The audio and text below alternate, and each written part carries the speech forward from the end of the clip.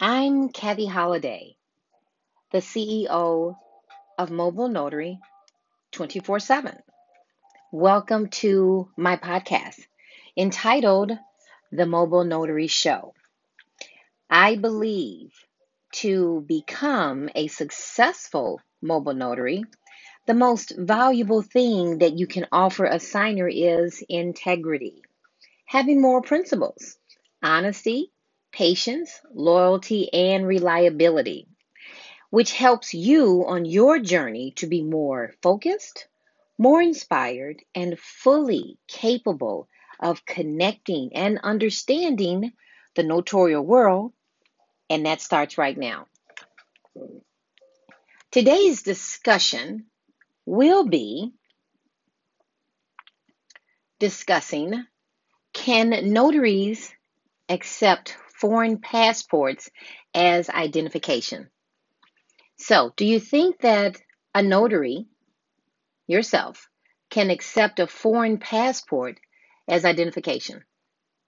Feel free to put your comments in and see if you have the correct answer.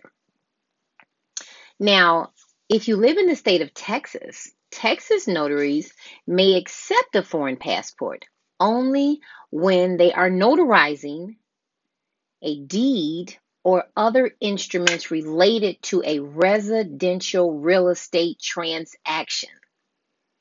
That's only the state of Texas can accept a foreign passport only when they are notarizing the deed or any other instrumental document relating to a residential real estate transaction.